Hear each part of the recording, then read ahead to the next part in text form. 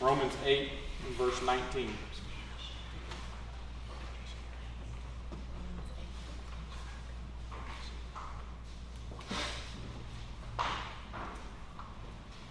Romans 8, verse 19 and verse 20. I'm going to read those and then I'm going to pray and we'll get right into it.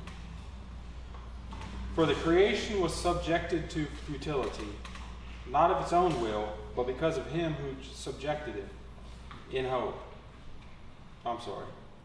Verse 19. For the anxious longing of the creation waits eagerly for the revealing of the sons of God. For the creation was subjected to futility, not of its own will, but because of him who subjected it in hope. Let's pray. Heavenly Father, thank you again that we're able to dig into your word. We're able to discern your word, that you've given us eyes to see, ears to hear, Lord, that you've renewed our minds, you've given us new hearts, and we are able to understand your word. We thank you for this, God. Just pray that as we dig in now, Lord, that you would cause our hearts and minds to be lifted up, to see you glorified. Just pray that the preacher is not in the way, Lord. Just want to see you through your word, through your teaching. In the name of Christ. Amen. So, by way of review, obviously, we're chapter 8 here. It's a chapter that's dealing a lot with the Spirit. Remember, the Spirit is mentioned 22 times in this chapter, far more than any other chapter in all the Scriptures. We've already seen that Paul is explaining his gospel. He's expounding on the gospel to the Roman Christians there. He says, for I'm ready to preach the gospel to you who are at Rome also. So he's preaching the gospel to those Christians at Rome, which should teach us that the gospel is not just for unbelievers. It's for believers as well. That's not just the door that you walk into and then all of a sudden I'm past the gospel. I don't need the gospel anymore. It's something that we need every single day. Over and over again, every single day. Almost every minute of every single day. But it's something that we should be preaching to ourselves as well as to those unbelieving around us. But we're here in this chapter here, and remember how it started out with Paul in Romans 7 was kind of dealing with sin and saying, the things that I don't want to do, those are the things I'm doing.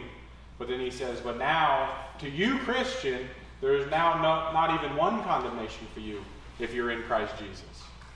And remember, that's kind of a bracket. He says there's not one condemnation. And in verse 39, he says, nothing shall separate us from the love of God, which is in Christ Jesus. So you, Christian, you're secure. So we can clearly see eternal security here in this chapter. And we get here to this portion here in verse 18. It says, for I consider that the sufferings of the present time are not worthy to be compared with the glory that is to be revealed to us. If you remember, Paul went through a lot of suffering. We saw that last week. All the sufferings that Paul went through.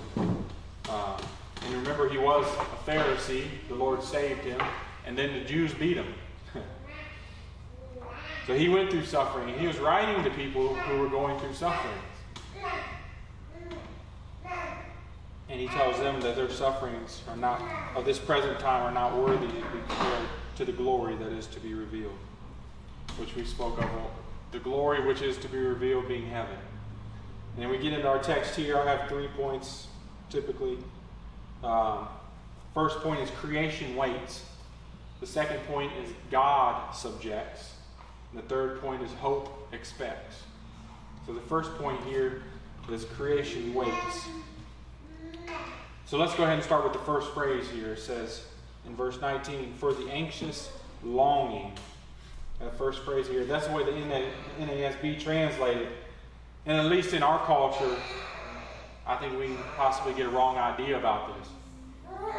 I think its better translation is our earnest expectation, or our eager expectation. Or I think the ESV says our eager longing. This is something that the creation waits eagerly for.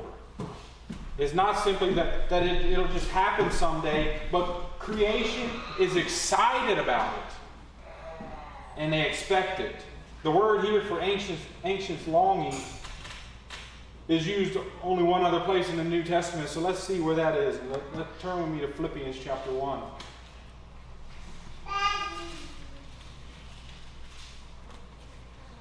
Philippians 1:18.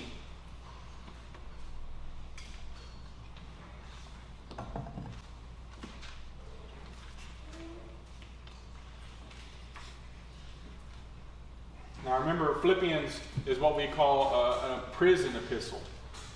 It's one of the letters that Paul wrote when he was in prison. Verse 18, chapter 1, verse 18. What then? Only that in every way, whether in pretense or in truth, Christ is proclaimed. And in this I rejoice, yes, and I will rejoice. For I know that this shall turn out for my deliverance through your prayers and the provision of the Spirit of Jesus Christ, according to my earnest expectation and hope, that I shall not be put to shame in anything, but that with all boldness Christ shall even now, as always, be exalted in my body, whether by life or by death. Paul writes this in prison. Paul had the same earnest expectation. It's funny that NASB actually translates earnest expectation here, but it doesn't translate it that way in Romans chapter 8. But it's the same word. But Paul had the same earnest expectation that he would be delivered from prison and that Christ would be glorified in his body, whether by life or by death. So he had this earnest expectation. He's writing from prison, and I totally expect to be released. Y'all know what that feels like? I do. When you're put in jail or prison, and you have a sentence, and they tell you you're there for so many days, right? Or so many years, and you go through this whole time, and then all of a sudden you get to that last little portion of it, where you can see the light at the end of the tunnel, and then what happens? You start getting this earnest expectation, right? I'm ready to be released. I'm almost about to be released. And sometimes, especially here, Paul probably didn't have that. They didn't probably tell him a certain date that he was going to get released. But at least here in America, when they sentence you, they tell you, you're going to jail on this day you'll be released. So all of a sudden you mark your calendar, right? And you start checking off days.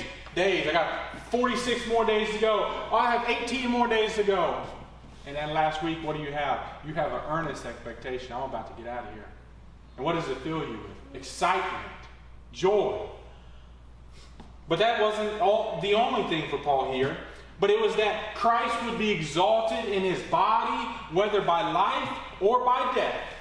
That's the difference between the prison that he was in and the prison that we have today. The prisons that we have today, you get your own stove, you can cook steaks, you get to eat well, you get all the books and study and all the stuff you want to. Paul, he got thrown in the cell. They wanted to eat. Somebody better bring you some food. You're cold? Somebody better bring you a coat. So he had an expectation that he might die there. But he expected Christ to be glorified, whether he died there or whether he was released and lived. And it wasn't just a thing that might happen either. He didn't expect it like Christ might be glorified. Christ might be exalted through my life or my death. It was that Christ is going to be exalted in my life and my death. That's what his earnest expectation was. And he had it, and it says his earnest expectation and hope. It's the same language that's used in Romans 8. I believe it's the same thing. It's the same idea that creation has in Romans 8. Paul was in prison. Creation is subject to futility. That's what the text says. Both are bondage. He was in bondage and chains in prison, and creation is in bondage because of sin and the curse. Both have to wait on another as well. Paul couldn't just release himself from prison. Both had to wait on another. And in their waiting, they are earnestly expectant for what they know to happen. Paul knew Christ would be exalted in him and expected to be released from prison, which we know did happen. The creation knows the sons of God will be revealed, but in the meantime, creation waits with this same earnest expectation. Almost this idea that we have today, like, I can't wait till we get to do this. Y'all have that? You have a vacation planned or something. I can't wait till, or the next movie's coming out. I can't wait till it comes out. You have this earnest expectation. I want it now. Why would I don't want to wait another week. Parents know something of this, don't you? It's like telling your children that you're going to a party in 3 days, or one of your friends is coming over in 3 days. You don't tell them that, do you? You don't tell them that because you know that they're going to bug you over and what time is it? What time are they coming? When they going to be here? They have an earnest expectation. We tell them a couple hours before, but then we tell them their room better be clean and they ain't coming over. This is what creation is like with us, though. They are eagerly waiting for the revealing of the sons of God, the elect. Let me explain what the creation here is, though. The creation waits. And I think it'll help us before we move on to our next point, though. But let me preface this by saying that there's actually, if you probably read 2 good commentaries, 2 good reformers, they probably don't say the same thing. Actually, a couple that I looked at, John Gill and John Calvin, they don't agree with each other here. They're not combative against one another. Just one gives this idea, one gives this idea. And they're not the same idea. John Calvin says it's the creation, as you would think of creation, right? This world. And I'm pretty sure that's the majority of you. I haven't heard many people say it's not that. But John Gill says it's the Gentiles. And he actually gives very good argumentation for that. I say, why can't it be both? But let's see. The creation, and I'm going to go back here to Romans 8. And I'm going to read this text. For the anxious longing of the creation waits eagerly for the revealing of the sons of God. The creation waits eagerly. The creation here cannot mean everything created, though. You're like, why not? If it's creation, does it mean everything that was created? No. Look down at verses 20 through 22. For the creation was subjected to futility, not of its own will, but because of him who subjected it, in hope that the creation itself also will be set free from its slavery to corruption into the freedom of the glory of the children of God. For we know that the whole creation groans and suffers the pains of childbirth together even until now. So the creation here in verse 19 is the creation that was subjected to futility. That is, in slavery to corruption. But you're like, isn't that all creation? Wasn't all creation subject to futility? No, it wasn't. All creation didn't fall. The angels, as we were speaking about before service, the angels, they are created beings. They were created during creation week, yet they didn't fall. They're not subject to this futility. So I don't believe this is talking about them, even though I looked at a little bit. One of the commentaries said this was talking about angels, which, according to the context, it cannot mean the angels. It means the creation that we see on a daily basis. And that's what I believe it to mean. The earth and all that's in it. The birds chirping. The animals that roam it. The stars that give forth their light. The earth itself. To quote Calvin here, he says, but he, talking about Paul, but he ascribes hope to creatures void of reason for this end, that the faithful may open their eyes to behold the invisible life, though as yet it lies hid under a mean garb. This is what we were talking about before service. Angels serving. We don't see them. They don't show up to us. When they did show up, John tried to bow down and worship them. Right? He fell out his face as dead and wanted to worship the angel. One of the angels said, get up, John, don't worship me, worship God. But they're there. They're here.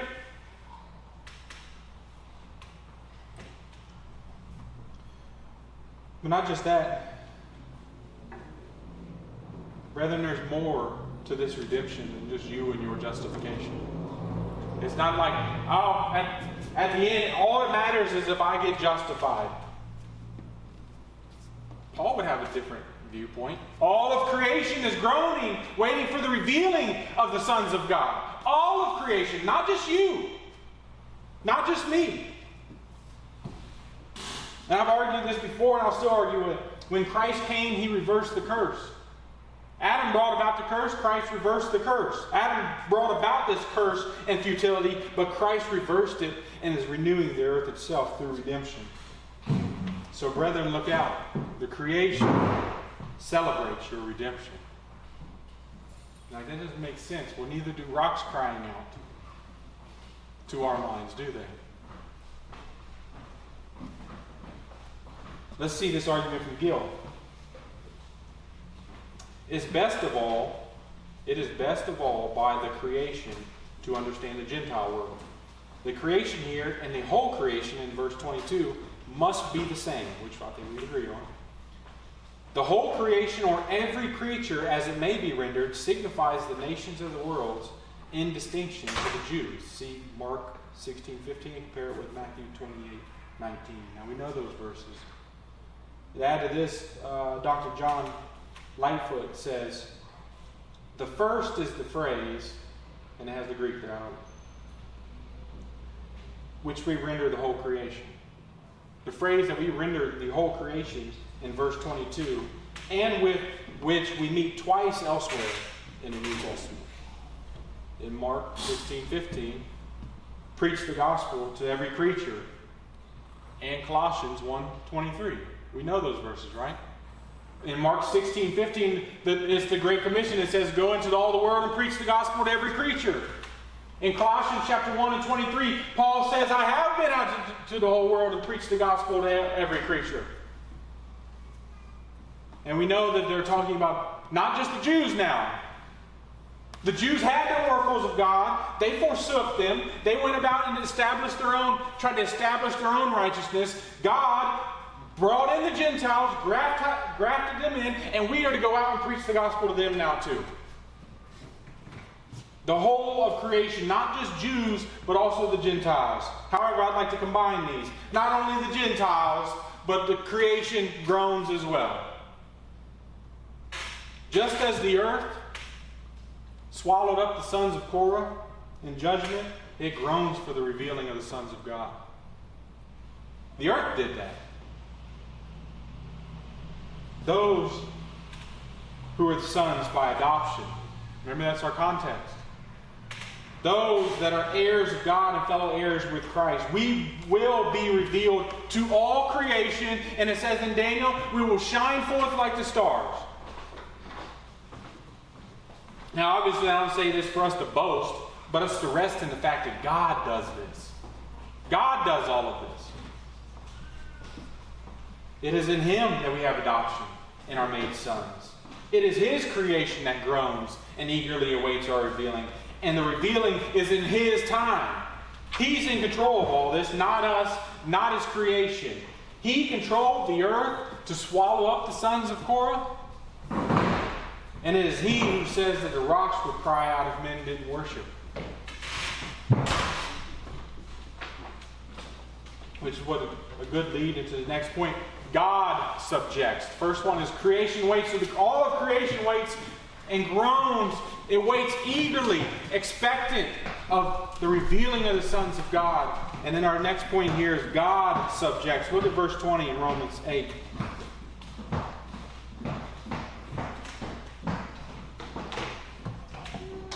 For the creation was subjected to futility, not of its own will, but because of Him who subjected it in hope.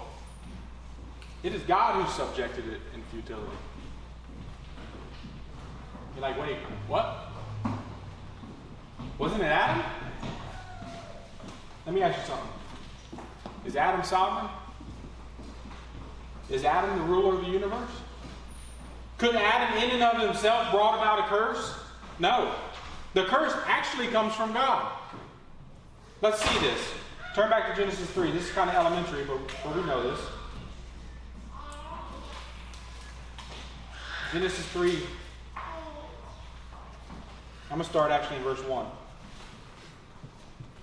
Now the serpent was more crafty than any beast of the field which the Lord God had made. And he said to the woman, Indeed, has God said, You shall not eat from any tree of the garden? And the woman said to the serpent, From the fruit of the trees of the garden we may eat, but from the fruit of the tree which is in the middle of the garden God has said, You shall not eat from it or touch it, lest you die. And the serpent said to the woman, You surely shall not die, for God knows that in the day you eat from it, your eyes will be open, and you will be like God, knowing good and evil.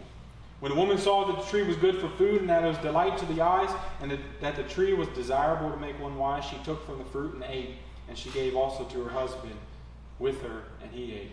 Then the eyes of both of them were opened, and they knew that they were naked, and they sewed fig leaves together and made themselves loincloth coverings. And they heard the sound of the Lord God walking in the garden in the cool of the day, and the man and his wife hid themselves from the presence of the Lord God among the trees of the garden. Then the Lord God called to the man and said to him, Where are you? And he said, I heard the sound of thee in the garden, and I was afraid because I was naked, so I hid myself. And he said, Who told you that you were naked? Have you eaten from the tree of which I have commanded you not to eat?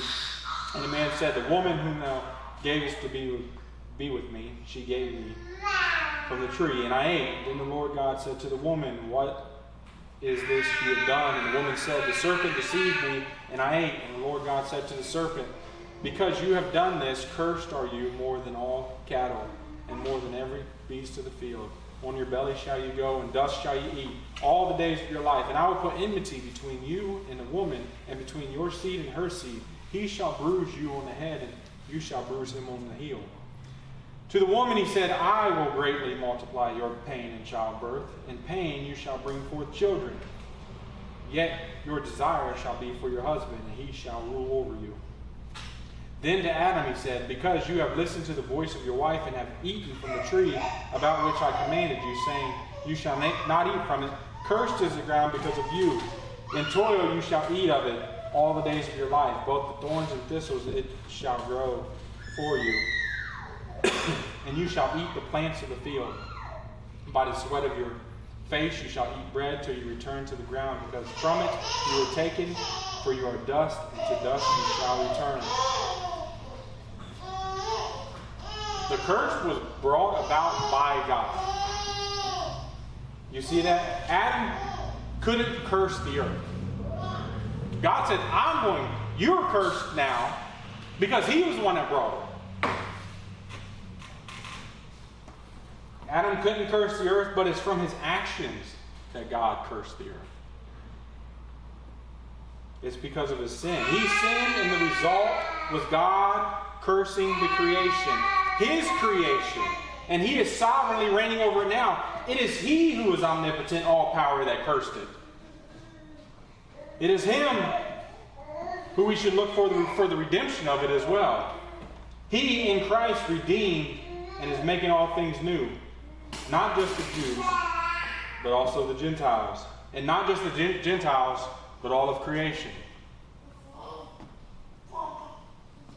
As more men and women are regenerated and obey God when it says to be fruitful and multiply and fill the earth and subdue it and rule over the fish of the sea and over the birds of the sky and over every living thing that moves, and we go out and preach the gospel to every nation, we see more and more of the earth redeemed. Now this work won't be 100% until the consummation, when Christ returns and does away with those who blaspheme his name.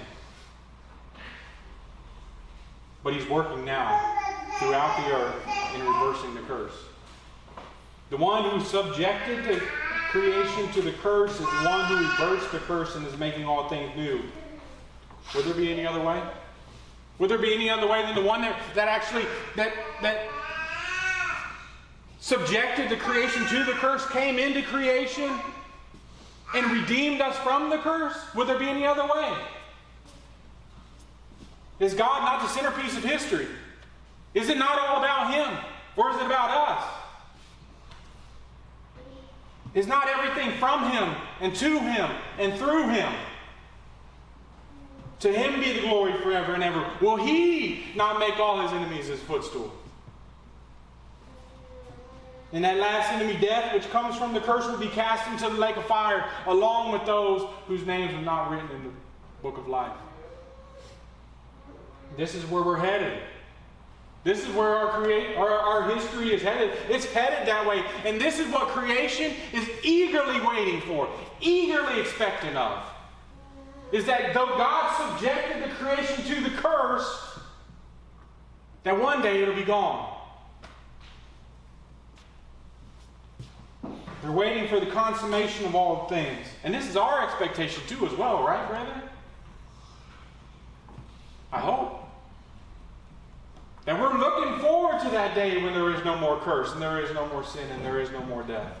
Though we look forward, but we work here right now within that. Hence why Paul says, in hope. I didn't find any to agree with this, but I think in hope should be with the next verse. But we're going to be dealing with it today, with this verse. God subjected the creation to futility because of Adam's sin. The word for futility is a word that can mean vanity or moral depravity. Do we not see this? Do we as Christians know that this is not the end, though, don't we? We see death.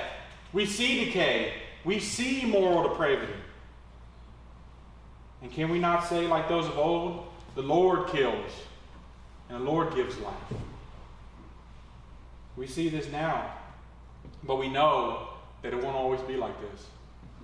We know that though creation is eagerly awaiting the day of the revealing of the sons of God, we as the sons of God, or the children of God, is what we could say, as the children of God, wait for that day too. And we know that that day is coming. And we know it's not always going to be like this. We know the creation is not always going to have to groan and eagerly wait for the revealing, because one day it will be revealed and it will be all made new. How do we know this? Because Christ is risen. He defeated death. He conquered death. That thing that Adam brought about when he said, when you eat of this tree, you shall surely die. Christ came and he did not eat of that tree, and he did die.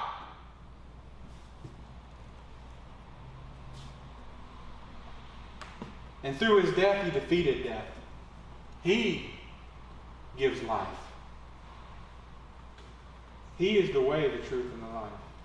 Eternal life is only found in him, because only in him is life.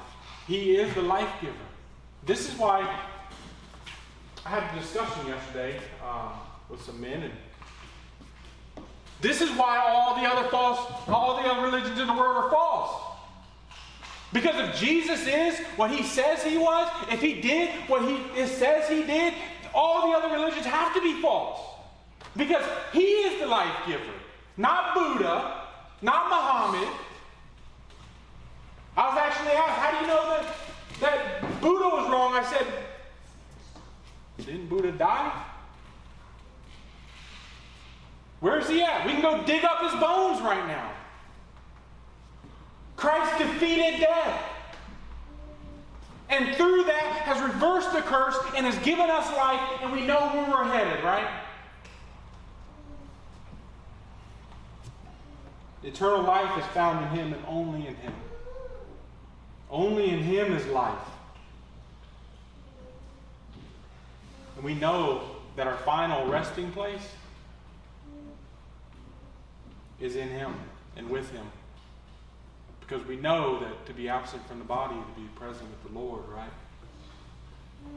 This death, decay, and moral depravity is coming to an end.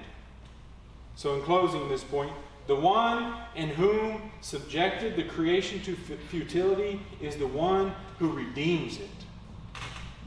All glory goes to him. And brethren, that's why we can have hope. So let's look at our third point here. Hope expects. God subjects. I hope you picked up what I was laying down there. Adam's sin brought about the curse, but it was God that subjected the creation to the curse.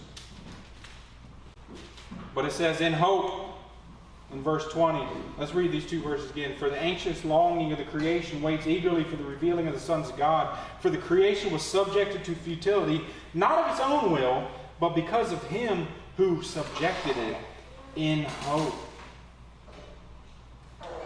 So we know that the creation is eagerly waiting the revealing of the sons of God, because it was subjected to futility because of man, but by God. However, we are to have hope. Now let me say that this doesn't mean how we think, I sure hope this thing will happen. I sure hope this works out for us. I really hope this works out for us. This isn't like Pascal's wager, if you ever heard of that. You know, he says anybody should live as though God exists and seek to believe in him.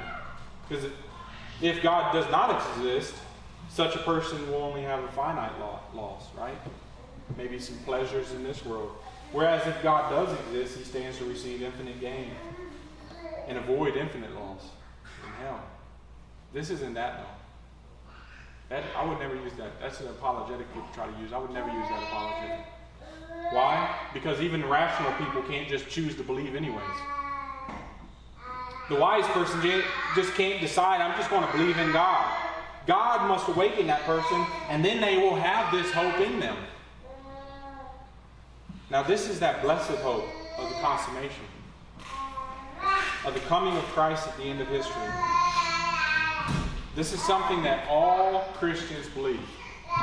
You look at any of the confessions, any of the creeds, and they all speak about the coming back of Christ. We all believe this. Now we may disagree on how it might happen or when it might happen, but we all agree that it will happen. Let's see this blessed hope in Scripture. Turn to Titus. Not my son. Titus chapter 2.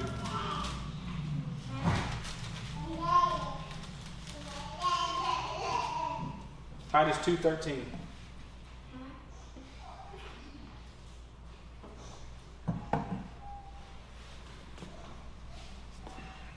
Looking for the blessed hope and the appearing of the glory of our great God and Savior, Christ Jesus. That's our blessed hope. The appearing, the coming, the consummation at the end. That's our blessed hope. That's what we wait. That's what we're waiting on. Now I want us to notice something in this text, though.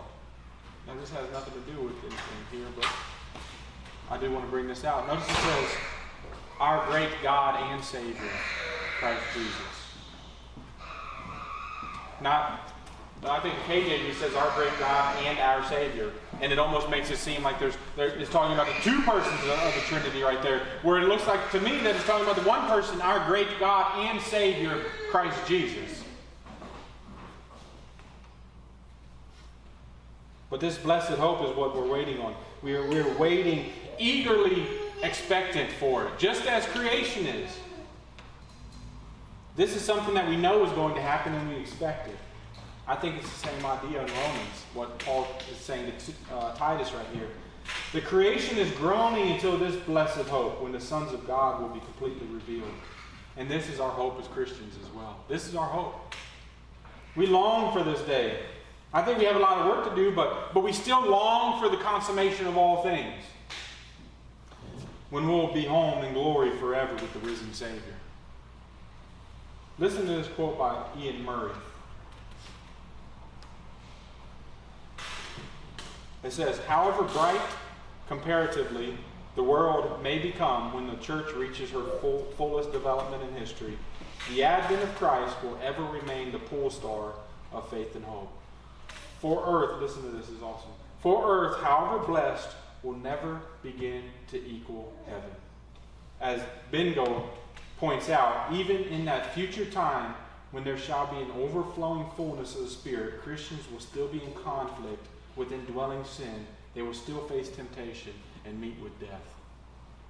So no matter how great this earth becomes, and believe me, y'all know I'm a post-mill. I believe that the gospel is going to be forth, and is going to go forth, and the church is going to cover the earth. But it still pales in comparison to heaven. Why? Because we'll still struggle with sin and we'll still die and there will still be a curse here.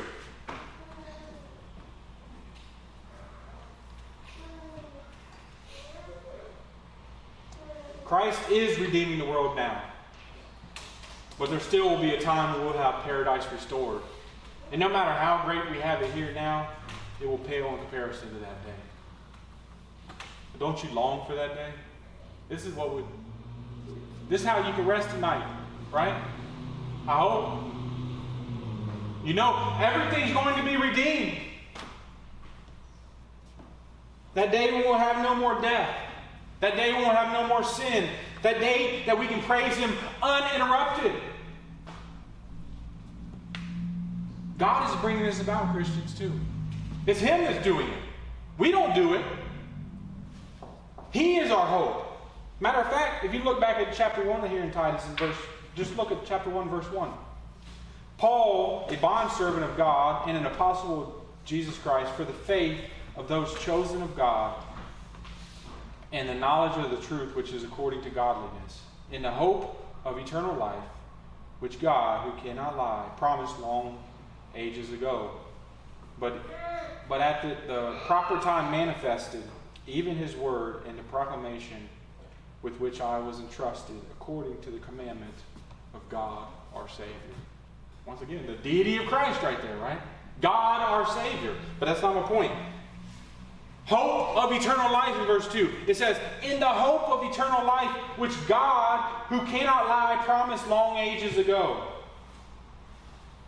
It's the same thing, brother. That's our hope. Eternal life. That consummation at that day when there will be no more death and no more sin. The consummation will wrap up this world system unto life everlasting. And without expounding on these texts, I'm going to go back here to Romans 8.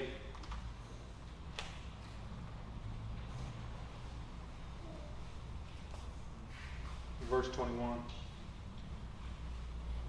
This is why I think in hope should go with this verse. In hope that the creation itself also will be set free from the slavery to corruption into the freedom of the glory of the children of God. There's no more corruption. That's where we're headed. No more futility. That's where we're headed. No more slavery. No more bondage. No more curse.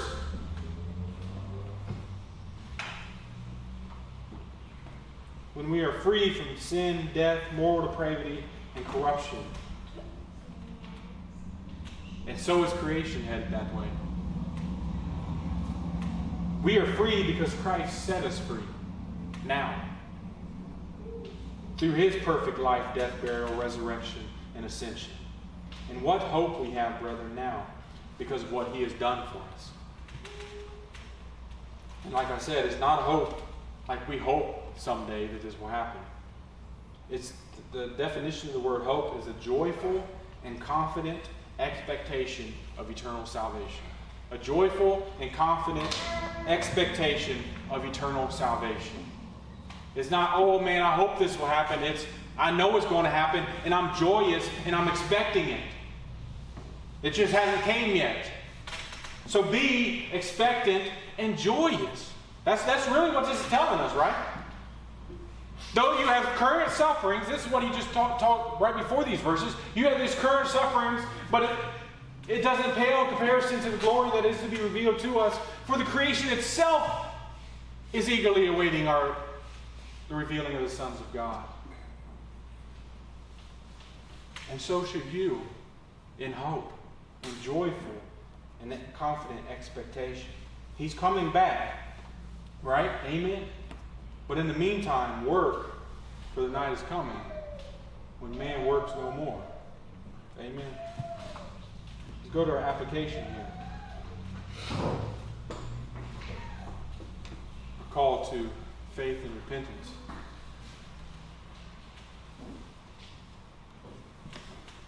First, to the person in here that does not know Christ.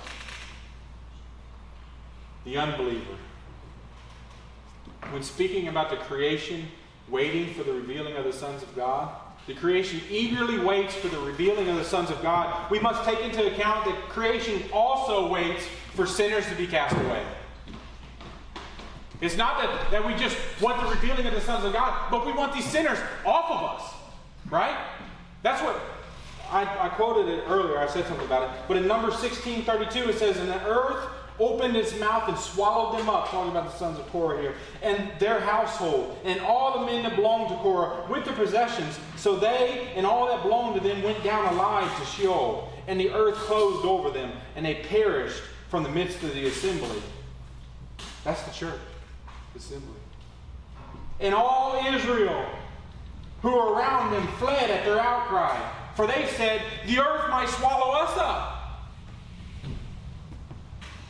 This should be your outcry, unbeliever. The earth might swallow you up today. If creation eagerly waits for the revealing of the sons of God, it most certainly waits for the destruction of sinners. Thanks to Brother Ben reminded me that on the day that the sinner's in the hands of an angry God, I went back and listened to it, and I got this quote from this. Listen to this. "Were it not for the sovereign pleasure of God, the earth would not bear you one moment, for you are a burden to it. The creation groans with you. The creature is made subject to the bondage of your corruption, not willingly. The sun does not willingly shine upon you to give you light to serve sin and Satan. The earth does not willingly yield her increase to satisfy your lusts, nor is it willingly a stage for your wickedness to be acted upon. The air does not willingly serve you for breath to maintain the flame of life in your vitals, when you spend your life in the service of God's enemies." He also said, "And the world would spew you out, were it not for the sovereign hand of him who has subjected it." The earth doesn't serve you. I know we tend to think that. We tend to often think that even as Christians. That everything's about us, right?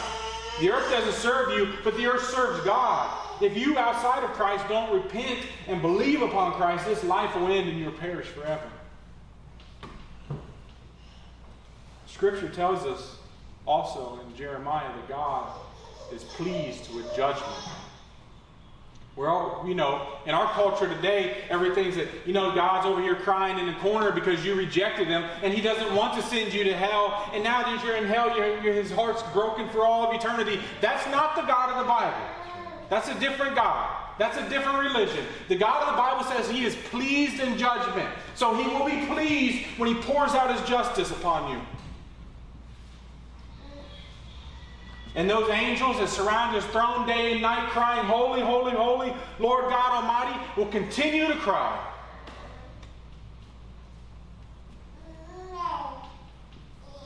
So if you sit here today hearing a sermon from the Word of God and reject it, you're increasing your judgment. I pray that you come to him in faith. He paid for sin in his death.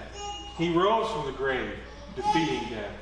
He ascended to the right hand of the Father, where he is now sitting down making intercession for his people. Come to him and live.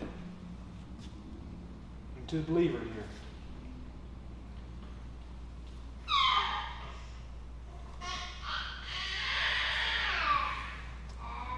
just hearing a message and thinking of the verses that deal with corruption and death.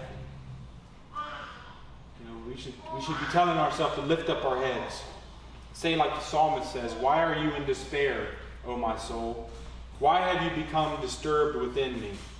Hope in God, for I shall again praise him for the help of his presence." All of creation groans in anticipation of the revealing of the sons of God, and we sit in despair. We sit in depression. No, why are you in despair, O my soul? That's what we should be preaching to ourselves. Why are you in distress? Why are you depressed, O my soul? Have hope in God. He subjected it, and he will redeem it. You can be depressed before you know him. But after, you should not be. And I say this from personal experience. If your eyes are fixed on Jesus as they should be, you can't be depressed or in despair. It's impossible. How can our eyes stay fixed on Jesus? By listening to preaching? By studying? By simply reading His Word? By being in prayer? By singing songs to Him and about Him? By preaching Christ? By helping the helpless in the name of Christ? You tell me you're doing all these things and you're still depressed or in despair? Problem is, we need to repent of focusing on ourselves. That's where despair and depression come from. They certainly don't come from focusing on Jesus. Fix your gaze. You shouldn't be the focal point, but Jesus should. Repent of that and believe the Word of God. Believe Christ. He is called the God of all comforts. He will comfort you in despair. And when I say comfort, and when the Word of God says comfort, it's the true meaning of the word. It doesn't mean to just be lazy and do nothing. Like, it's comfortable. It means with strength. Com means with, fort means strength. It's with strength. He gives us strength to serve and worship Him and to serve others. Go to Him and ask for this and serve Him with all your might. Repent of seeking your lazy comfort, of your despair and depression, and lay down your life for Him.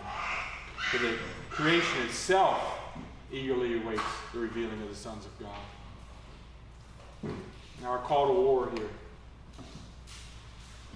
It says in 1 John chapter 3, verse 2 and 3, it says, Beloved, now we are children of God.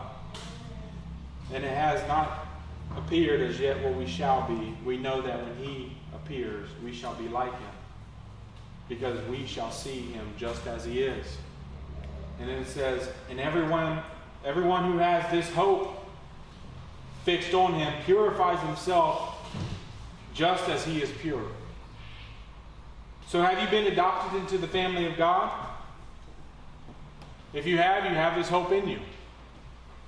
So what's the response? You have this hope that you will see Him as He is one day. So what's the response? Listen to, I got another quote here. I got a lot of quotes today, but this is from Calvin also. The meaning then is that though we have not Christ now present before our eyes, yet if we hope in Him, it cannot be but that this hope will excite and stimulate us to follow purity, for it leads us straight to Christ, whom we know to be a perfect pattern of purity. Brethren, are you doing this? It says, if you now we are the sons of God, and it does not yet appear what we shall be, but we know that when we shall see Him, we shall be like Him, for we shall see Him as He is. Every man that has his hope purifies himself even as he is pure. Do you have that hope? Yes, as a Christian, you definitely have that hope. Are you purifying yourself even as He is pure? Look at your life. What do you follow? If it's Christ, He'll be in everything, right? Your job will be for Him. Your family life will be for Him. Your friends will be edified or convicted by your living for Him. He will be in everything. Christ is in the little box that we can put Him in, and we just Sunday morning open that box and get Him out, and then once we leave service, put Him back into this box. That's not the Christian life. That's not the Jesus Christ whom I know, who the Scriptures declare. He's in everything. So are you following Him? You have your gaze fixed upon Him. Or is it for this world? The temporary. The stuff that we see, right? That's what we tend to follow. The next big thing. Or the best thing. The next best thing. Or the next big thing that we need. Or is it our work? Or is it our leisure? Are you following those? I mentioned to Zach the other day. As men, we tend to be on one end of the spectrum or the other when it comes to that. We are either workaholics or we're lazy. We tend to be on one side of the spectrum or the other. We either give every single second of every single day thinking about work and doing work, or we just want to do enough work just so we can relax. Or we don't do any work at all. And what did the apostle tell us about those people? If a man doesn't work, he shouldn't eat. Both of those are sins, though. To be lazy is a sin. To be a workaholic for some temporal job that probably in another year they're going to fire you, or you're going to hate it so much you're going to find another job anyways. Both of them are sins. Now, me and him didn't talk about this, but this is true as well. Women, mothers, tend to work more than men. Even the men that go out, the wife stays at home, the men go out and work 40, 50, 60 hours a week. The women tend to work more. They never get rest. Do we think about that as men? Our wives probably never get rest. Why? Because they have the kids all day long. And even when they don't have the kids, and somebody else has the kids, like your parents or somebody that's watching them, they're still thinking about the kids. I wonder if they're safe. I wonder if they're doing this. I wonder if they ate. I wonder. Non-stop.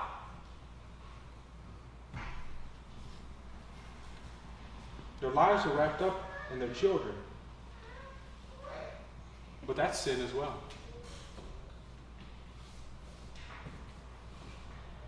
But this tends to often be because of lack of the father's duties. The father's out working all the time, or the father's being lazy. And the mother has to take up all that. So you're both in sin for that stuff. And we ought not be this way, brethren. We as families need to work together. We need each other. I said this other week, God gave us our spouse. I didn't just go out and find it. Her. God brought her in my life. And God's one that kept us together. And we need each other. I say all that to say this. We need each other to help us look upon Christ and purify ourselves even as He is pure. Are we doing that together as a family? But just because y'all singles aren't safe either. To those that don't have the spouse or the children, it's time for war. It's time to lay down your lives more for the advancement of the kingdom now that you're single. Do you have this blessed hope of eternal life? And so, what does this life mean? What did Paul say? Now, Paul, I would argue, is the greatest missionary of the Christian church. He says in 1 Corinthians 7, "Yet I wish that all men were even as I myself am." That sounds boastful, doesn't it? I said the same thing. I wish all men were like me. That's not what it means. However, each man has his own gift from God, one in this manner and another in that. But I say to the unmarried and to the widows that it is good for them if they remain even as I. That's what he was saying. You single men and women, remain if you can. Now there's a greater context to this that it says if you can't control yourself, get married. But if you are single, remain single if you can. Why? Because you can give 100% of everything to the advancement of the kingdom. I don't have to say, honey, do you mind if I give this person this amount of money? Or you don't have another mouth to feed.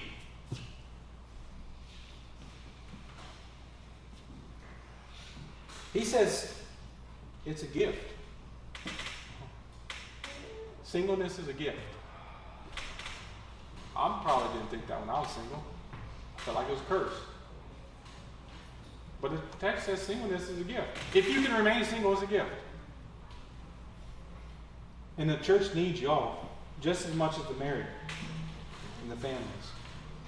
Y'all are free to do as you wish without consulting a partner. You can be on the street preaching. You could actually probably do it. Friday, get off work, go stand out here and preach for 2 days straight. You don't ever have to go home. You never have to take a shower or anything because you ain't going to be around anybody. Just stand on the corner and preaching to people.